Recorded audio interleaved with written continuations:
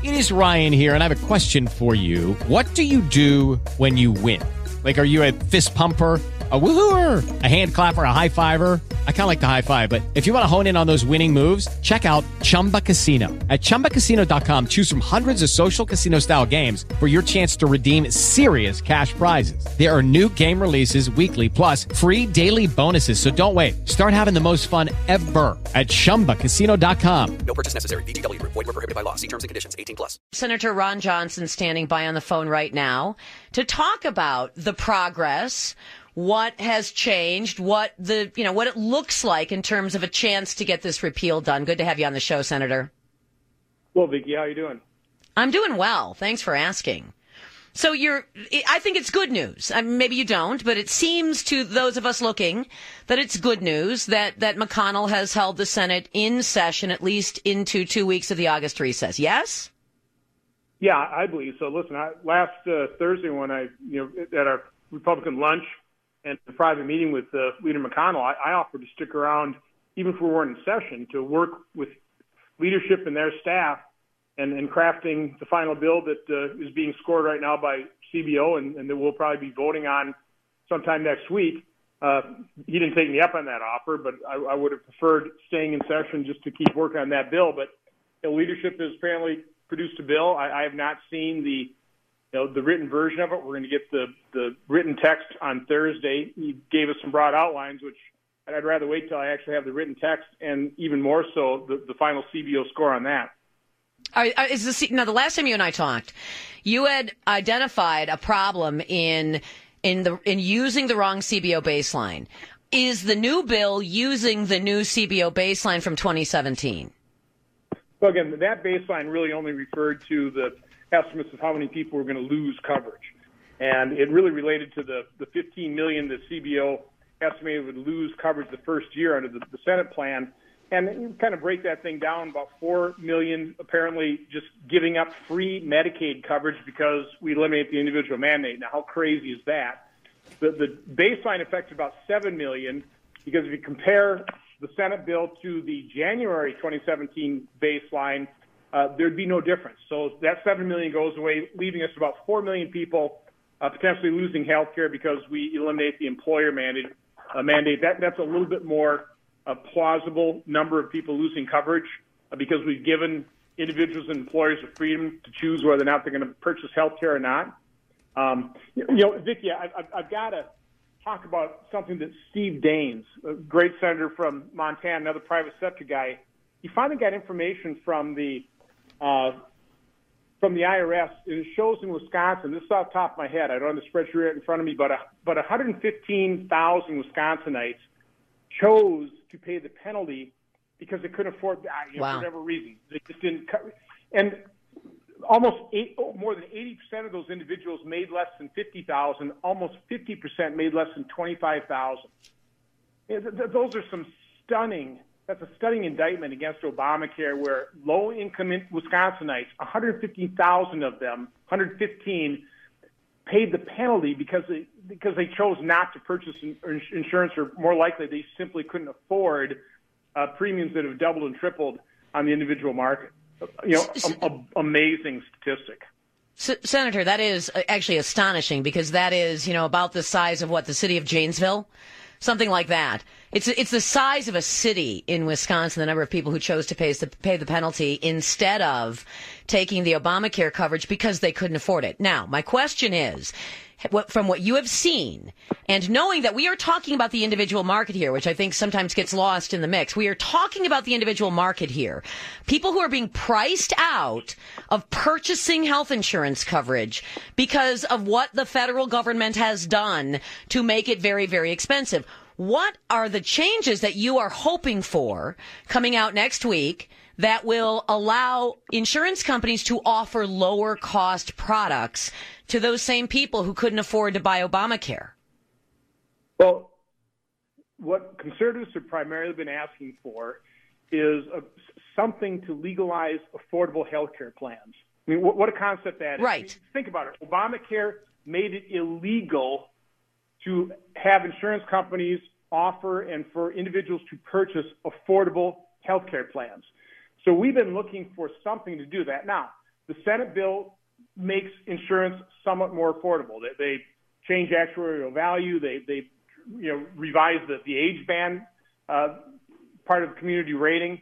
Again, these things start getting pretty technical, but according to CBO score, 2 years out, according to CBO, the Senate bill would produce premiums that are about 30% below the current Obamacare baseline. Now, I wish we were a whole lot lower, and I think it could be if we really have the courage to address pre-existing conditions and other high-cost conditions in a very honest and forthright manner. You can cover people with pre-existing conditions without collapsing insurance markets, which was the architecture of Obamacare. But because it's such a lightning rod issue, because it's politically risky to even talk about it, much less do something about it, that's been kind of my biggest disappointment. We haven't been courageous enough to really address that major problem of Obamacare.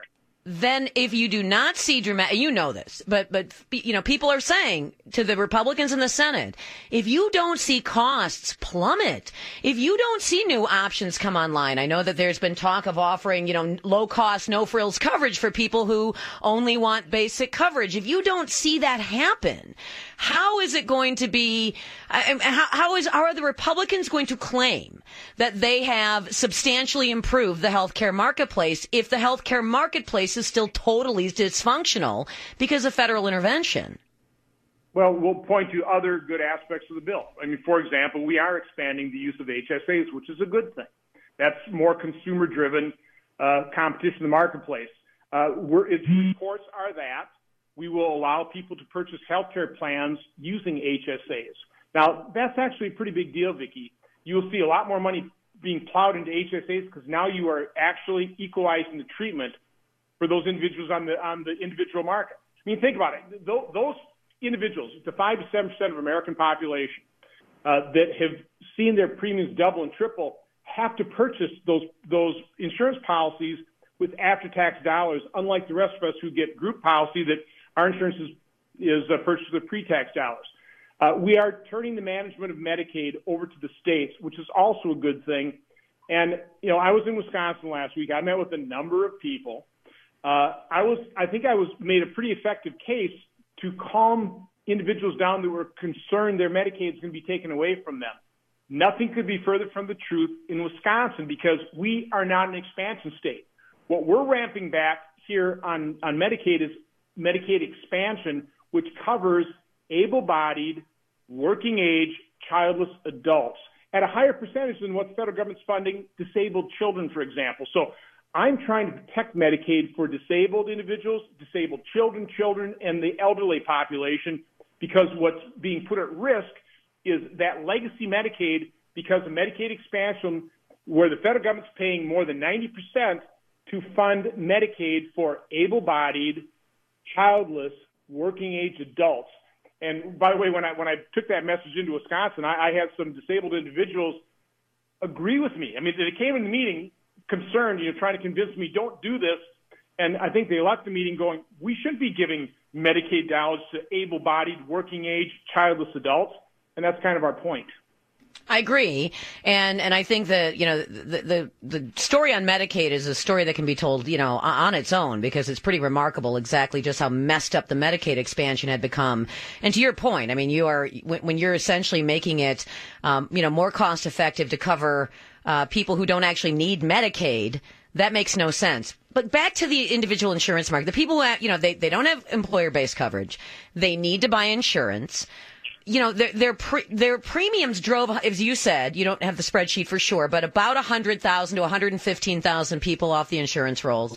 Will what you have seen in the Senate bill substantially lower the cost, make it much, much easier for those folks to find an affordable health care plan that isn't going to, come packaged with a $7,000 deductible that they've got to meet first? Well, again, I don't have the CBO score, but the first Senate plan, compared to the baseline, in 2 years, premiums would be 30% lower. Now, so it's marginally better. I don't think it's as good as we could have done had we actually had the courage to fully address the root cause of what caused premiums to increase double and triple on the individual market. But that's the problem we have with politicians that are concerned about re-election. They're not willing to show the kind of courage that we need to actually solve these very difficult problems, this big mess created by Obamacare, but it's better than where we are. And that, in the end, Vicki, is what I've been very consistent in saying. You know, my manufacturing background is in my DNA, continuous improvement. Whatever I am forced to vote on, and I delayed this to try and make it better, and I think there have been improvements made. I think there have been things that went in the wrong direction as well, probably in the Senate bill. But in the end, whatever bill I'm going to be forced to vote on, I'm going to evaluate it based on, are we in a better position tomorrow than we are today under Obamacare? And what I've heard about the Senate bill, even the previous one, we were probably in a marginally better position. But my disappointment is I think we could have done a much better job. You know, and I know that I'm probably preaching to the choir here, but that does not sound like repeal Obamacare that a lot of people ran on. That sounds, I mean, marginally better is not repeal Obamacare. Here's a question. Can Tom Price do anything in his executive capacity to make this better? Yes. And, you know, certainly one of the things they call the 1332 waivers, you will give states a great deal more latitude than they certainly had under Obamacare. These waivers existed in Obamacare. They were just, the requirements were so onerous, very few states took advantage of them. But again, my concern is responsible states like Wisconsin that didn't take the Medicaid expansion and still the only state to close the coverage gap caused by Obamacare. Responsible states will take advantage of the waivers. We'll drive our premiums down, which means our citizens will have less subsidies, you know, given to them because premiums are lower and they're going to pay a certain percent of income. But irresponsible states won't. Their premiums will remain sky high, and Wisconsin taxpayer dollars will go into the federal fisc and be even more unevenly distributed to the irresponsible states, just like what's happening with Medicaid expansion right now. And again, it's been my enormous frustration that we have not been able to really do much to address that disparity between Medicare expansion or Medicaid expansion states and non-expansion states. Right. When do those subsidies phase out? Or don't they phase out the subsidies? Because that's a good point you make. Is that in states like Wisconsin have tried to be responsible and will take the waiver if a waiver is offered in order to try to drive the cost of premiums, the cash you're paying out of your pocket down, are going to be penalized because the subsidies will be transferred to states that don't do that. So when do those subsidies start to phase out, or don't they? Well, for Medicaid expansion, that pretty well reverts to normal Medicaid in terms of the federal match in about 7 years. The Obamacare subsidies are not being repealed, Vicki. Bottom line. And Vicki, I can't tell you how enormously frustrated I am, you know, having never been part of the political process, joining the party, you know, the party that I thought was completely dedicated to repealing and, yes, replacing, but I mean fully repealing Obamacare so we could replace it with something that actually worked. And no, we're not fully repealing Obamacare, not even close. And I can't tell you how frustrating that is, but it's the reality we're facing right now. I'm completely gobsmacked by this. I am, and I'll tell you why. Because next, we're coming up on an election year, and the whole argument is give us 60. The Republicans, I'm not talking about you. I can sense the frustration in your voice, but give us 60. Then we can do all of the things that we can't do right now because we're beholden to having to cut deals with moderates. Saying, well, we made it moderately better isn't exactly a calling card to vote for more Republican power, because I'm just telegraphing what people's frustration is going to be. And I completely share and feel their frustration. Vicki, how many times have I told you nobody can out-frustrate me? Except maybe the person who's got to pay 3 times or twice what they normally were paying for insurance. That person might out-frustrate you. By the way, you're exactly right. That person can out-frustrate me. Those people that Bill Clinton was talking about, that I wrote about in the New York Times, people out there busting it, working 60 hours a week. They make too much money to qualify for subsidies. They can't afford insurance. They're part of that group. In Wisconsin, 115,000 Wisconsinites that are just saying, I'm going to pay the penalty because even if I purchase insurance, high deductible plan, I'm better off paying the penalty. That's the flaw. That is how faulty, how horrible the architecture was of Obamacare. And no, we're not fully repealing Obamacare. We're not. So Cruz and Lee, I wish we were, but we're not. Cruz and Lee have offered up, let's just allow states to, permit the sale of the the low cost, no frills plans. They're not going to qualify for subsidies or anything like that. Is that a possibility in the future, perhaps? That, because that would, the non-qualifying plans that are not going to have that schedule of benefits that drive the costs up so dramatically. I'm guessing that's probably a pipe dream. Well, again, that's the desire to legalize affordable health care, which I think is a pretty reasonable proposal. I've been talking to CBO Director Hall. It's unfortunately a new concept, CBO, even though I had 22 Republican senators join me in a March 23rd letter to get a CBO score on repealing all the market reforms. I never got that score. And so does Director Hall have the time to score a new concept that they haven't been working on prior to us taking up Senate leadership bill? My guess is probably not, or what we get is going to look pretty bad because, again, this has come together pretty quick, and do we have an adequate funding mechanism to make sure that we spread the cost of covering people with pre-existing conditions, high-cost conditions, across the entire population, as opposed to right now, the Obamacare architecture is making the 5 to 7% of the population on the individual market bear that full cost burden. Yeah. That's why premiums are doubled and tripled. And that's the problem. Our description of it. We're talking about a small group of people who are being asked to shoulder the entire burden of this process and this law. And, I think those people would probably say that doesn't seem very fair to me. I guess marginally improved is better than nothing, but, at the same time, is there no substantial group of Republicans, that can put pressure on the weak, politically minded Republicans who apparently would rather put their political careers ahead of solving this problem that every single Republican campaigned on, either directly or by the enthusiasm of the repeal of Obamacare movement? Is there not enough people in the Senate left to just say we are willing to, just shame the people who are trying to just simply marginally improve a completely fundamentally broken law?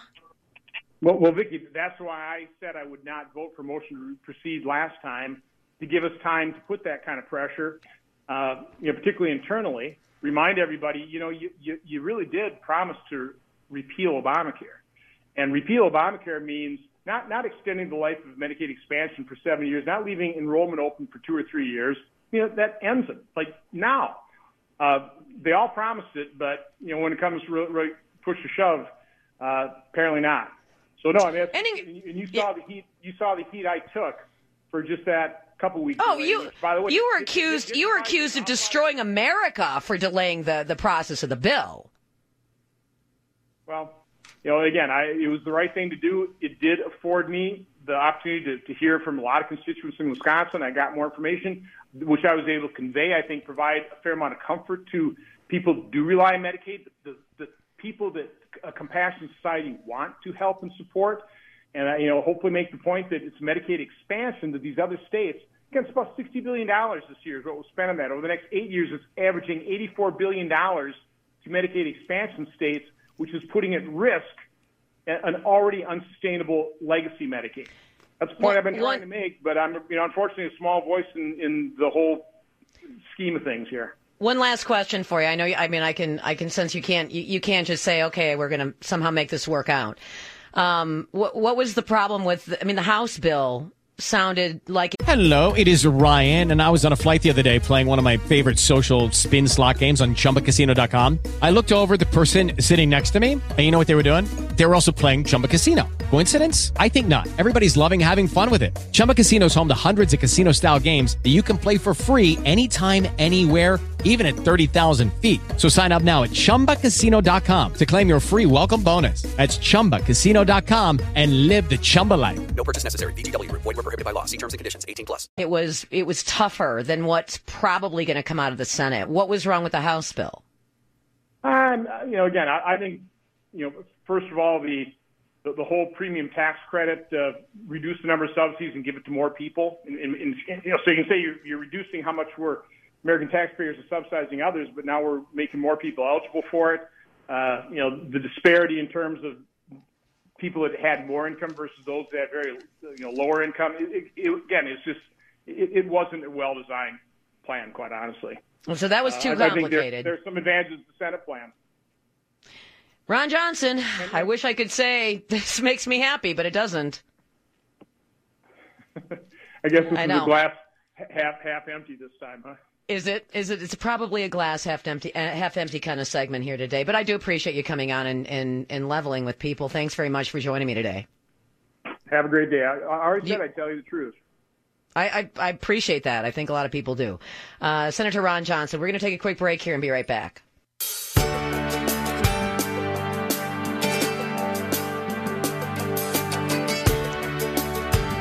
Welcome back to the program, 799-1130, 800-838-9476. First, I have no idea why people who are listening on the stream are hearing nothing but commercials. I don't know. I'm trying to figure that out. I wish I could, fix that right now myself. I don't have the skill to do that. I don't know why we seem to have a routine problem with delivering the audio consistently on the stream either. I'm going to try to figure that out too. So thank you for your emails alerting me to that. As you can probably sense from my tone, I'm a little bit aggravated by it. Number two. Before the end of the show, I'm going to give you guys a chance to win those Roger Waters tickets. Okay? I want to get that out of there. Number three. If you missed the Ron Johnson interview, it will be available on the podcast very shortly. Scott is up, is already uploading the interview so that you can listen to that. I can't rehash every single thing Ron Johnson just said. Suffice it to say, in a nutshell, what he said was, we're not going to repeal Obamacare.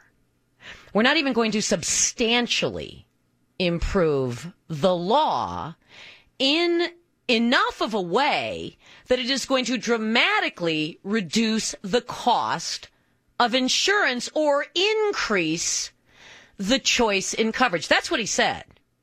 Now, I think it was clear that he was, shall we say, less than enthused about those conditions, but I know this is not going to seem like it goes with the media's obsession right now with Donald Trump Jr.'s emails, or the media's obsession with Donald Trump, Russia collusion, but it kind of does, and let me tell you why. Jonah Goldberg wrote an article in National Review. It's worth reading. And it's him throwing his hands in the air saying, what do you want me to say about all of this stuff, about Trump? What do you want me to say? Because I don't know what's real. I don't know what's true. I don't know what's false. I don't know what's absurd. I don't know what isn't.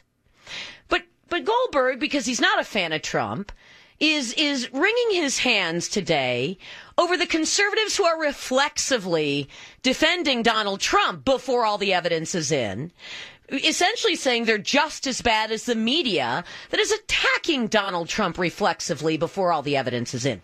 Wrong. I think what Ron Johnson just did in that last segment in describing the utter insincerity of most of the Republicans in their claim to absolutely promise to repeal Obamacare is exactly why conservatives are reflexively defending Donald Trump. That's why. It is because he seems to be the only guy interested in actually getting things done and actually attempting, perhaps not perfectly, but at least attempting to fulfill some of his campaign promises. Now, I don't necessarily think it's a good idea to reflexively defend Donald Trump on everything, but I understand why. Number one, you've got the media attacking the guy nonstop. Number two, he's the one who seems to be getting things done. Because it isn't Mitch McConnell in the Senate. It isn't Paul Ryan in the House. Although to Ryan's credit, he actually got a bill through. Not to his great credit, but to nominal credit. So you have somebody here who is the contrast in the Republican Party and in America between action and inaction, between tough and soft, between serious and frivolous. And that's why I think you have a group of people who are willing to reflexively defend the president, even when he does some things that seem to be somewhat indefensible. I I would tell the Republicans to take a page from, Trump's playbook here. I don't mean about tweeting, but about actually being people of action. Because that's not what we're getting.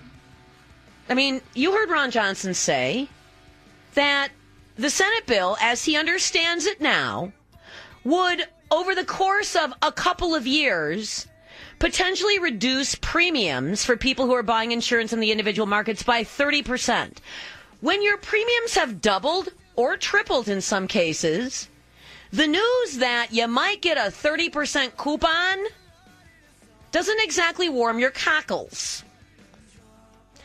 The news that you're not going to be able just to find kind of a no-frills, bare-bones policy that you can afford doesn't exactly make you happy. The news that, you won't have multiple new choices in the marketplace doesn't exactly make you want to stand up and dance and high five your fellow Republican for the tough stand. And it doesn't exactly make people want to line up and make phone calls in the next round of elections to try to get some more Republicans elected. You know what I'm saying? I will be right back.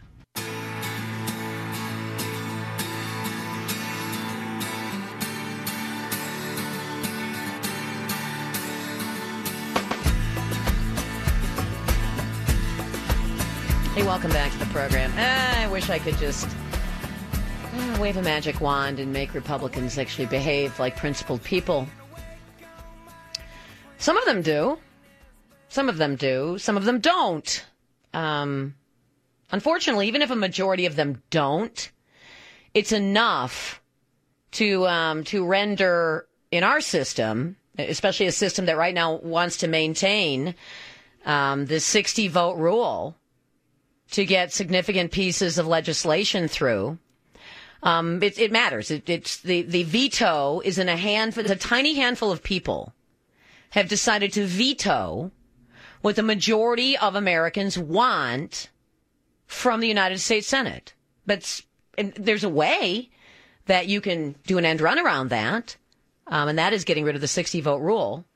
But there's absolutely zero interest in doing it. And so this is what we're stuck with. We're stuck with a handful, a tiny minority of people holding America hostage. It's kind of progressive if you think about it, isn't it? That's what the progressives want to do. A tiny minority of progressives want to essentially render the nation ungovernable. They tried to do that in Wisconsin, rendered the state ungovernable during the 2011 Act 10 uprising. All right, more on that coming, in the next few days, weeks, as we get closer to the Obamacare vote, or rather, the Obamacare light vote. I do have the Roger Waters tickets to give away. I would like to give those away now. If you'd like to go see Roger Waters, July 29th at the BMO Harris Bradley Center, I have a pair of tickets for you. I'm going to have tickets all week long. And, but probably by tomorrow I'll be in a better mood. July 29th is the show. We'll take caller number 29, I think. 29. It's the age we all are in a dark bar at 2 a.m., right? 29 it is. 799-1130 or 800-838-9476. Roger Waters Show at the BMO Harris Bradley Center. Good luck to you. Now, I would like to get to the Barrett recall story, which I'm kind of surprised hasn't really captured the imagination of the media broadly, because it's and maybe there is a reason why.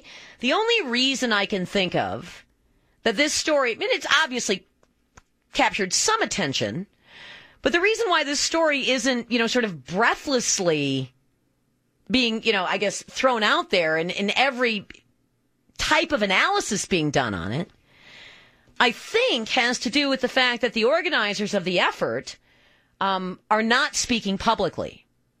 That usually what the news will do, even the left-wing news, will go cover something if there is a name attached to a press release and a phone number. They'll make the call. They'll go track people down. So from what I can tell, there isn't a lot of access to the people who are organizing the recall. Do I know who is organizing the recall?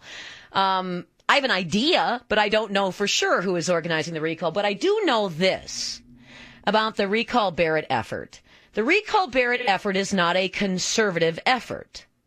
It is also not a liberal effort. It is not an effort by the business community, nor is it an effort just by the people. It is an effort by all types to get a different leader in charge of Milwaukee in the hopes that the new leader will recognize that certain municipal issues cut across partisan boundaries. So what I'm saying is it is a multi-partisan, not a nonpartisan, but a multi-partisan, cuts across socioeconomic lines effort to get rid of Tom Barrett.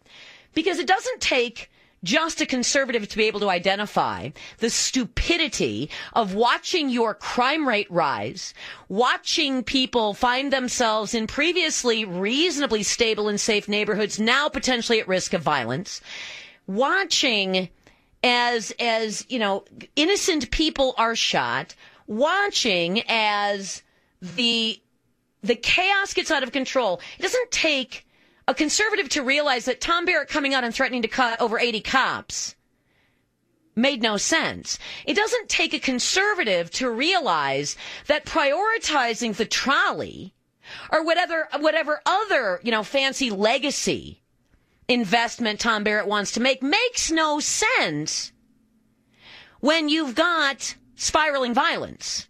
When you have Milwaukee, which has, if calculated per capita, per person, so per person in the population, a higher violent crime rate than the city of Chicago. It doesn't make sense to say, well, we need a trolley. That's what we absolutely need. We need to divert dollars to a fancy train system only rich people are going to be able to afford to ride, and very few of them are even going to be interested in riding it because Tom Barrett decided he wanted a legacy project, a legacy transit project in Milwaukee. You don't need to be a conservative. You don't need to be white. You don't need to be rich to recognize that Tom Barrett's priorities and choices in governing this city make little sense. Will the effort be successful? Will, you know, if black and white, Hispanic and Asian people come together with liberals and conservatives and wealthy people and poor people, will the effort be successful? I don't know. 50,000 signatures is what they have to gather. But I think that it is more likely to be successful because the coalition is broad, the list of grievances is long, and almost everybody who sees them compiled in one place will agree with them. And it may be enough to shake a complacent city out of its Stockholm syndrome of assuming that things will never get better. Be right back.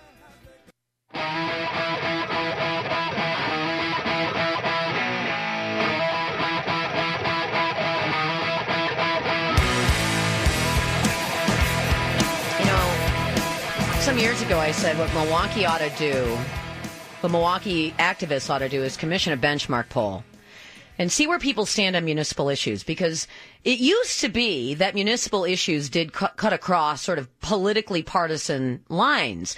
The left years ago realized that if they would insinuate their national political proclivities into municipal government, they would be able to win elections. They would be able to concentrate Democratic populations in larger urban areas. And as those urban areas got worse and worse and worse, there was more chaos, more crime, fell into more decay. They had a trapped population of people. They had sort of permanent Democrats. But even when that began, and that probably began in earnest 40, 50 years ago in most cities. Milwaukee has been this way for 100 years. But in most cities, you know, some decades ago, you could still ask people at the street level, what do you think about the roads? What do you think about the potholes? What do you think about when you pick up the phone and you call 911 and it takes 40 minutes to get a police officer? What do you think about, you know, crime, gang violence? What do you think about the schools? What do you think about X, Y, or Z? And you'd have a broad agreement. Somewhere when partisan politics became sort of the norm and Republicans abandoned any hope of fighting for representation in the cities, we just stopped asking those questions about municipal issues. If you actually did a benchmark poll in Milwaukee, it's a municipal issues benchmark poll. What do you think about the potholes? What do you think about police? What do you think about 911? Now, what do you think is a better priority? Funding more officers on the streets or a downtown trolley nobody's going to ride? Where would you rather see your limited resources go? Would you rather see them go to better road management, or would you rather see them go to funding a legal aid fund for illegal aliens? What you end up getting are people from the left and the right agreeing on basic municipal issues. In Madison, about 8 years ago now, there was a benchmark poll commissioned. Nobody did anything with it. The idea was to actually commission the benchmark poll, realize that there is this enormous amount of agreement. This, by the way, is the in for conservatives or libertarians or at least moderates to fight their way back to some kind of voice in city government. The benchmark poll was commissioned and found that in Madison, Wisconsin makes Milwaukee look conservative. 66%, depending on the issue, 66% to well over 70%. Of people agreed on basic municipal issues. More cops, fewer thugs on the streets. They didn't like roadside panhandling. They wanted those potholes filled. They didn't want a commuter rail system. And then that poll went to die. Nobody used it to do anything. This recall effort, I hope, comes with an investment. Because you'd actually need to invest some resources, time, energy, and money to fighting back for the heart and soul of the city. I hope that's what we're seeing here. I don't know for sure. I do know that this is a broad, multi-partisan effort that cuts across socioeconomic lines and activist lines, but I don't know for sure if there's a lot of money behind it. I hope there is, and I hope then it becomes advertisements. I hope it becomes a benchmark poll that shows a whole bunch of people in Milwaukee that they actually agree on a whole lot of stuff, and Tom Barrett's getting all of it wrong. And the city council is getting all of it wrong. I hope. Hope springs eternal. This is a good sign, though. Everybody have a great day. And congratulations, by the way, who's my guy? Rick Rodriguez of Racine, who picked up those Roger Water tickets. More chances to win those tickets on the show tomorrow. Have a good one. It is Ryan here, and I have a question for you. What do you do when you win? Like, are you a fist pumper, a woohooer, a hand clapper, a high fiver? I kind of like the high five, but if you want to hone in on those winning moves, check out Chumba Casino. At ChumbaCasino.com, choose from hundreds of social casino-style games for your chance to redeem serious cash prizes. There are new game releases weekly, plus free daily bonuses. So don't wait. Start having the most fun ever at ChumbaCasino.com. No purchase necessary. VGW Group. Void where prohibited by law. See terms and conditions. 18+.